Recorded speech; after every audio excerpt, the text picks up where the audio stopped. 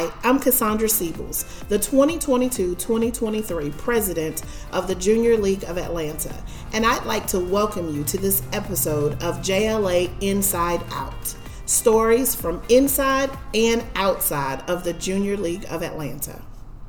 Hey everyone, so excited to be joined today by Karen Rose from the Grove Park Foundation. So Karen, thanks so much for joining us. Maybe can you tell us a little bit about what the Grove Park Foundation is? Absolutely. Thanks for having me. So the Grove Park Foundation is really a community revitalization organization. So we are working in one neighborhood. We believe that change happens at the neighborhood level. We work in one neighborhood across many pillars in many different areas to really do holistic interventions, work with the community, work with partners to create the conditions for everyone in this neighborhood to thrive. So the Grove Park Foundation works in four main areas. We are invested in creating a quality education pipeline from infancy to college and career for the students in this neighborhood. We're committed to creating affordable housing in a mixed income neighborhood so that everyone has a wonderful place and an affordable place to live together in community. We're committed to economic mobility and development for the current residents of this neighborhood.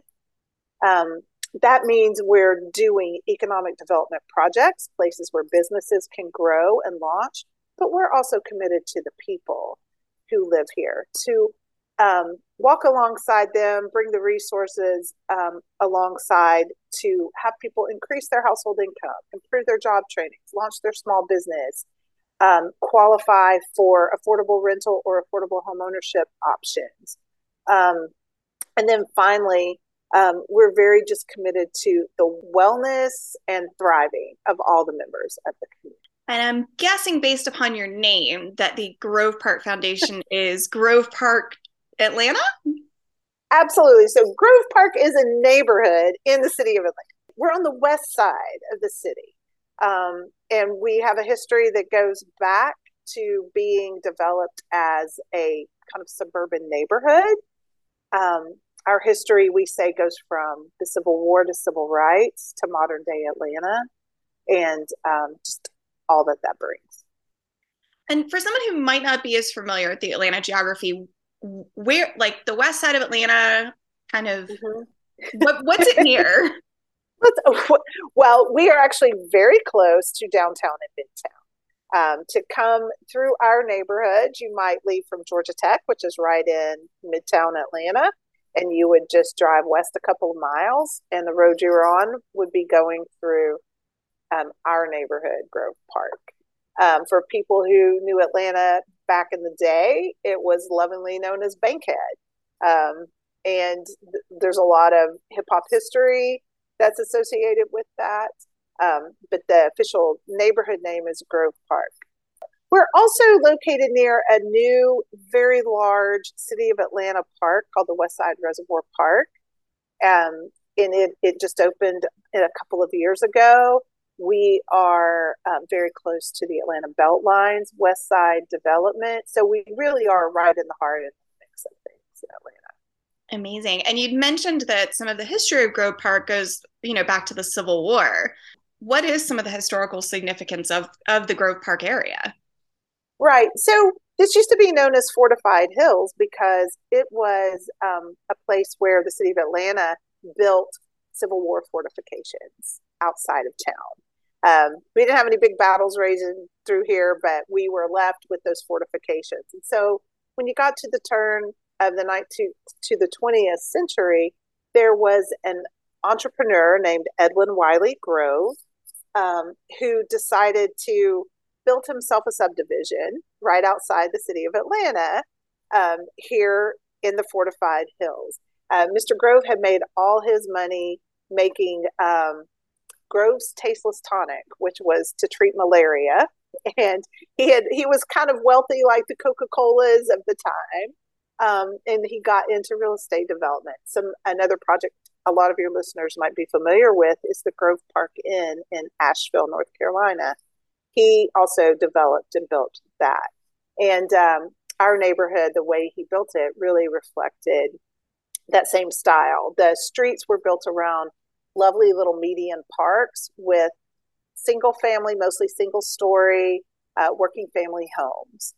He started building them in the 1920s. There was a little bit of a break during the Depression, and then a lot was developed in the 40s after Mr. Grove had passed away. So the feel of the neighborhood was always a working family neighborhood. It was on the streetcar. It was close to some of the industry located just outside the old city limits of Atlanta. It also came with its own history, unfortunately, of being part of where real estate was redlined. So it was built with restrictions for white families only. And that lasted really into the late 50s, early 60s, as redlining was broken down in the city of Atlanta with the civil rights movement, and as Black families were finally able to purchase a home. So then the neighborhood went through a transition pretty quickly during the 60s as the public schools were integrated as well. Families were buying their homes. They were riding the streetcar to their jobs, all of that. And so the neighborhood stayed a working family neighborhood, but it became primarily a Black family neighborhood. And as time went on, and as is often true with how, I guess, systemic neglect and disinvestment happens in a lot of cities, this neighborhood was kind of cut out of a lot of the same investments that happened in other parts of Atlanta. And so as you got into the 80s and 90s,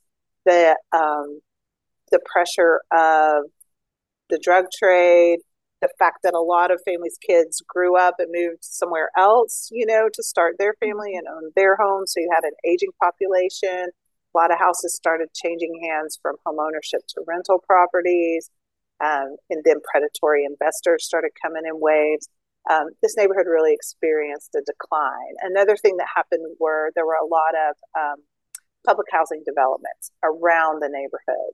And the city of Atlanta really moved from public housing developments to, they took all of them down and moved into more dispersed Section 8 housing. And so as a result, the schools and the businesses and the churches and all of that really experienced a radical depopulation, which hurt the economy even more. So by the early 2000s, this neighborhood was at a point where we had about a 36% vacancy rate for our homes, a lot of empty homes. We had a median household income of about $25,000 per household.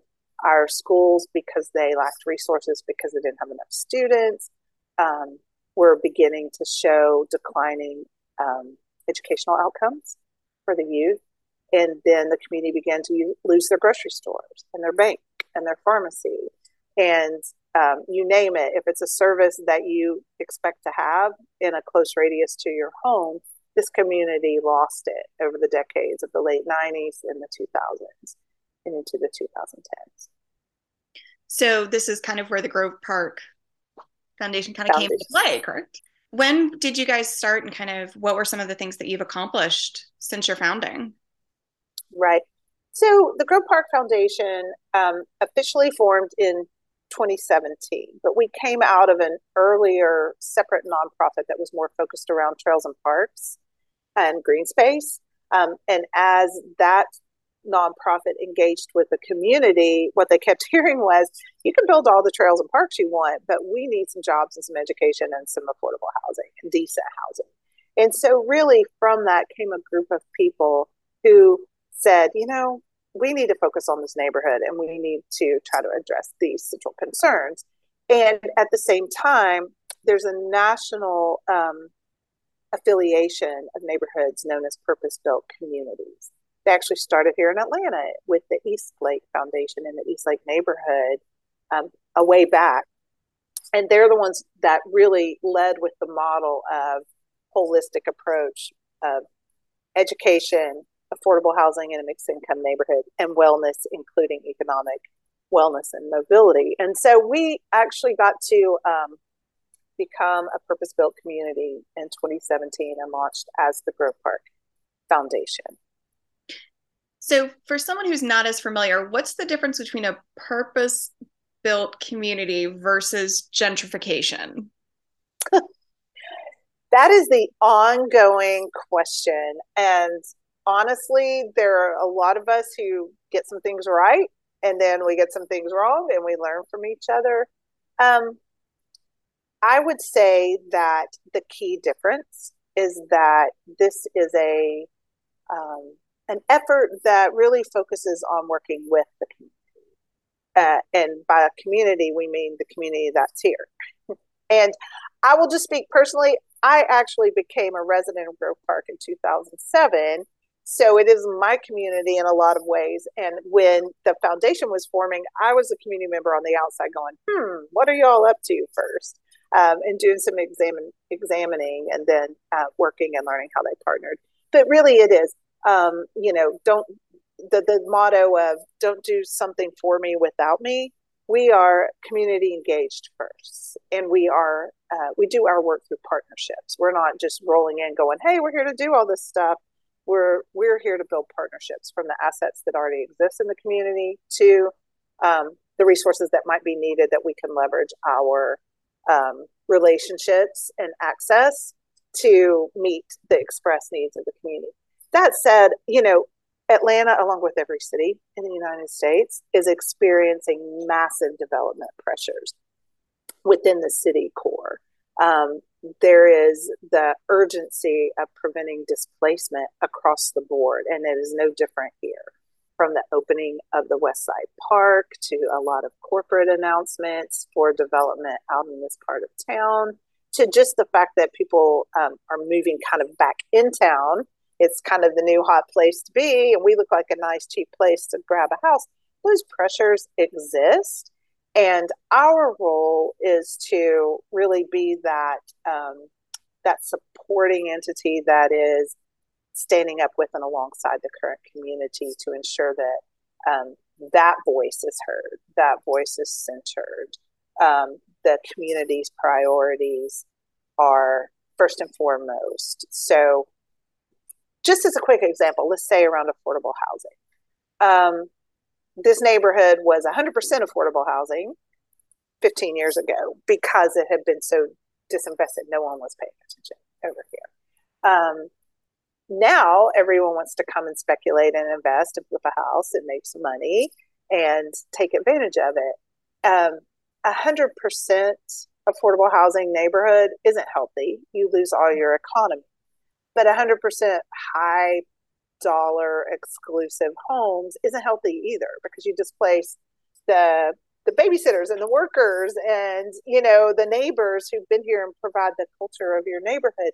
And so we see our role as stepping in to bring affordable rental and home ownership units as a significant percentage of the housing. We know that other people, the gentrification is going to come just because of where we're located. We're near the Beltline. We're near the park. We're near Midtown. It's going to come. Can we stem the tide and create a place where we can, one of our strategic priorities, mitigate the displacement and disruption of the residents of this community? So what are some of the things that the foundation's working towards right now? And, kind of what are some tactical examples of what you guys are kind of trying to do? Absolutely. In the area of education, one of our first projects, we matched $18.5 million from the Atlanta Public Schools and $10 million investment from the YMCA.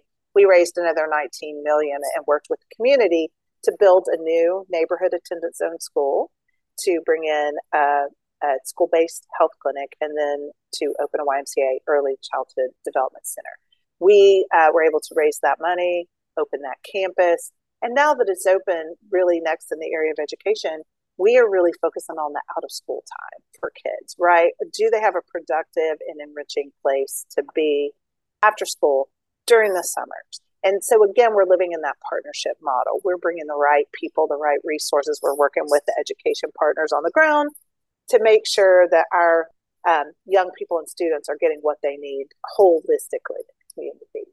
Secondly, another one of our first projects was to partner to build 110 units of new multifamily housing. About 80% of those units are affordable to families who make 50 to 60% of Atlanta's area median income.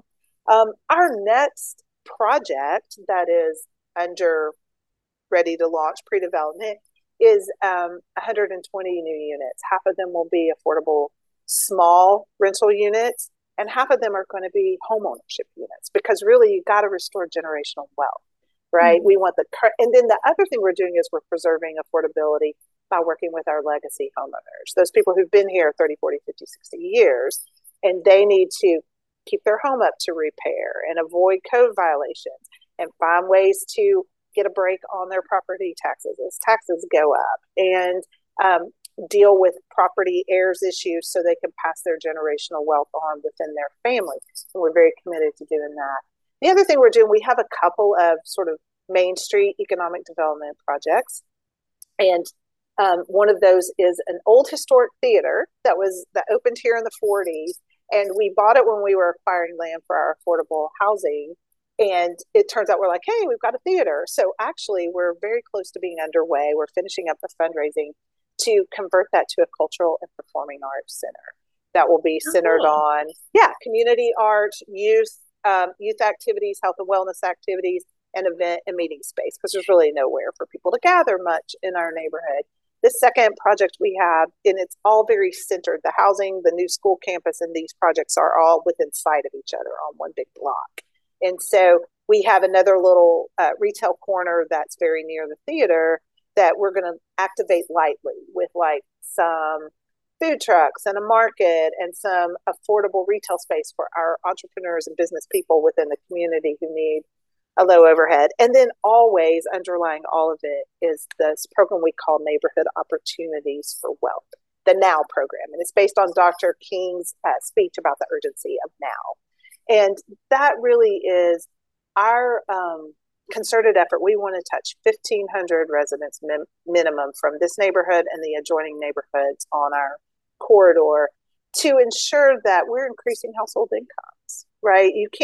Nobody can live in Atlanta on a $28,000 household income for long. And so we really need to empower our neighbors to take advantage of every opportunity that comes their way and do it in a way that's sustainable. So if it is, improving your credit and strengthening your credit, we provide financial success coaches to everyone who participates for just unlimited, no-cost coaching.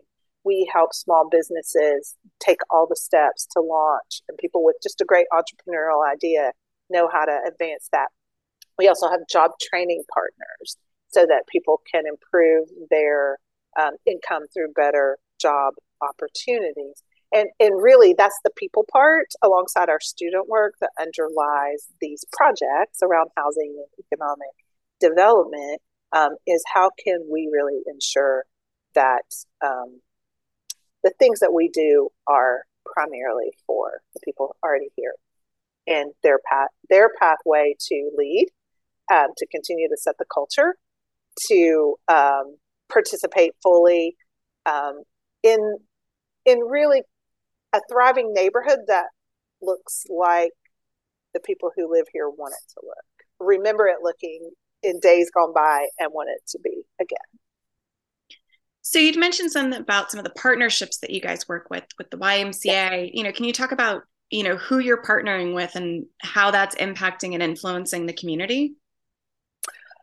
Oh, so many partners. I'll start with our on-the-ground community partners. We work very closely with the neighborhood association here and the MPU, with other nonprofit partners who are working in education, enrichment, housing, job training, youth development, sports, all those things. We really just try to stay in that coalition so that our community begins to speak with more and more of one voice, and we do our work together.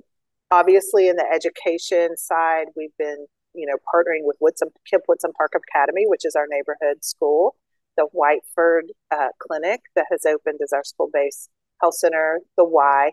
We also partner with John Lewis Invictus Academy from APS. They're here in our neighborhood, and they are the middle school for the Douglas cluster. And so we really try to work hard with them. We partner with a lot of churches like Allen Temple and Paradise Missionary Baptist. From the outside, as we are working through our housing development, we are very closely tied in with Georgia Tech School of Architecture and some of their energy modeling programs. We work with Life Cycle Building Center to really create sustainable and affordable renovations and new construction as we are bringing on units. In the space of our economic mobility work, we work with several HUD-approved partners like CS&E. We work with several jobs partners like Westside Works, and we work with several jobs partners in the community. It's almost too many to list, and so just a few partners then. Yeah, it's too much. Yeah, and then we're partnering with Invest Atlanta, and we're partnering with the Russell Center for Innovation to help with our job building work. So we're always partnering, and we partner with the Junior League of Atlanta to do a summer reading program, and we were really able to launch that. As the kids were sent home from the pandemic, we had a day where people were coming out to pick up food and do all kinds of things. And they were able to provide us with summer reading packets for especially younger reading kids. So kids could come, pick out their books, talk about them, have something to take home with them that gave them books in the house. Amazing. Well, so what are some of the long-term goals for the Grove Park Foundation? Kind of what you guys are strategically hoping to achieve in the long term? Absolutely. So we will feel successful if we look back in 15 years and the kids who graduated from the school and the out of school time programs are working in the corporations that are here in the community and building things here. We will feel successful when we have a reading and math achievement score that meets and exceeds what is average for the city and better. We're going to feel successful when we have 1,000 units of affordable rental and home ownership units that are affordable for the long term. They're not going to get flipped and get really expensive, but they're going to be affordable for the long term. We're going to feel successful when our main street nodes are a good percentage hosting businesses that come from within this community. When some of the commercial properties that do get developed are creating wealth for families here who own that commercial property and develop it. Those are the things. And really, honestly, in the end, it is looking to see, is this a thriving community that reflects thriving for everyone who's been living here, who grew up coming to see their grandma here, whose family has had a house here, or whose parents graduated from a school here? Do they come here and feel like this is our community still? And we think that what happens in Grove Park can really be a model for the whole city of Atlanta and for other cities, that we don't have to give up and say it's too late just because there are pressures on neighborhoods. It doesn't mean that we shouldn't be doing the hard work. And we believe that we're creating a model that can be a real example. Well, so along those lines, what would you say to someone who's listening, who, whether they're in Atlanta or somewhere else, who's saying, okay, well, how do I support that? How do I support sustainable economic development in a historical neighborhood that isn't just gentrification of I'm going to buy and flip a house? So right. How does the average listener support your efforts? Well, if you're in Atlanta, come and visit us and let us help you get to know a piece of Atlanta you might not have met yet. But if you're in another city in Atlanta, you can look up and see if there's some other purpose-built communities network members in your area. They're going to be working on a similar model, but attuned to your community needs. But more than that, I would just say, when you are looking at neighborhoods that are under this sort of development pressure, that have been most likely systematically excluded from the normal rate of growth and now are receiving all this development pressure that does threaten displacement and disruption for the neighbors there.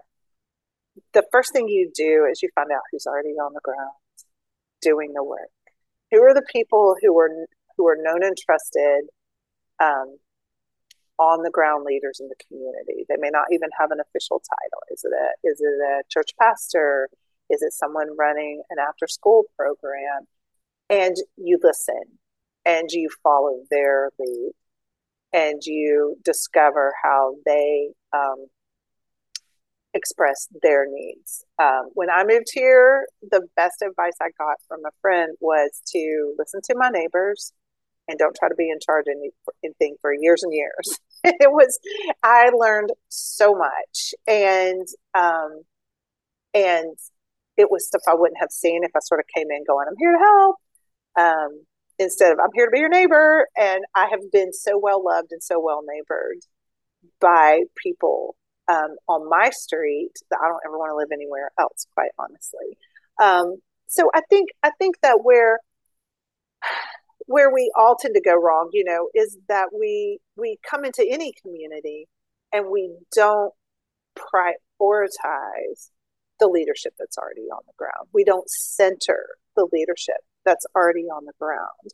We don't uplift the voice of the leadership that is already on the ground first. And until you do that, you're just going to be making assumptions about what the needs are. You may have all the statistics in the world, but you really have to engage with what the perceived and verbalized needs are of the community that's there.